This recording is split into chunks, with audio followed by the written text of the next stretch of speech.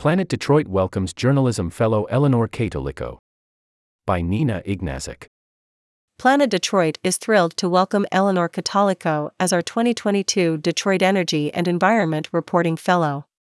The fellowship, a partnership between Planet Detroit, Energy News Networks (ENN), and the Detroit Equity Action Lab, helps support critical journalism on climate change and clean energy in under-resourced communities in Southeast Michigan.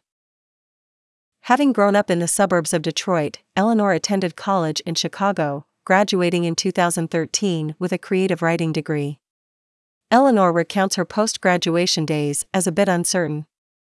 Although she was unsure of what her exact next steps would be, she had always wanted to be some type of writer. Driven by her desire to write, Eleanore connected with a handful of local newspapers and heard back from one. It was a bi-weekly, bilingual newspaper in Chicago called The Gate. I interned there for the summer, and it honestly changed my life. I had never realized up until that point that there were so many people whose stories weren't being reflected in local journalism. Since then, Eleanore's reported on a wide range of subjects including education, criminal justice, mental health, housing, and small businesses for local and national publications. She's diligent about ensuring that the diverse perspectives and experiences of communities of color are reflected in her coverage.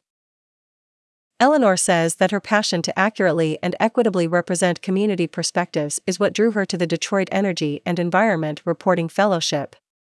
The fellowship is an additional opportunity to continue building a portfolio of community and solutions-oriented work that trains attention on the residents and neighborhoods being reported on. It has an intentional focus on understanding how environmental hazards directly impact communities of color in Detroit, she said, adding, "It's important to shine a light on inequities in these communities which have persisted for decades. My job as a journalist is to bring that into the broader public discourse and debate."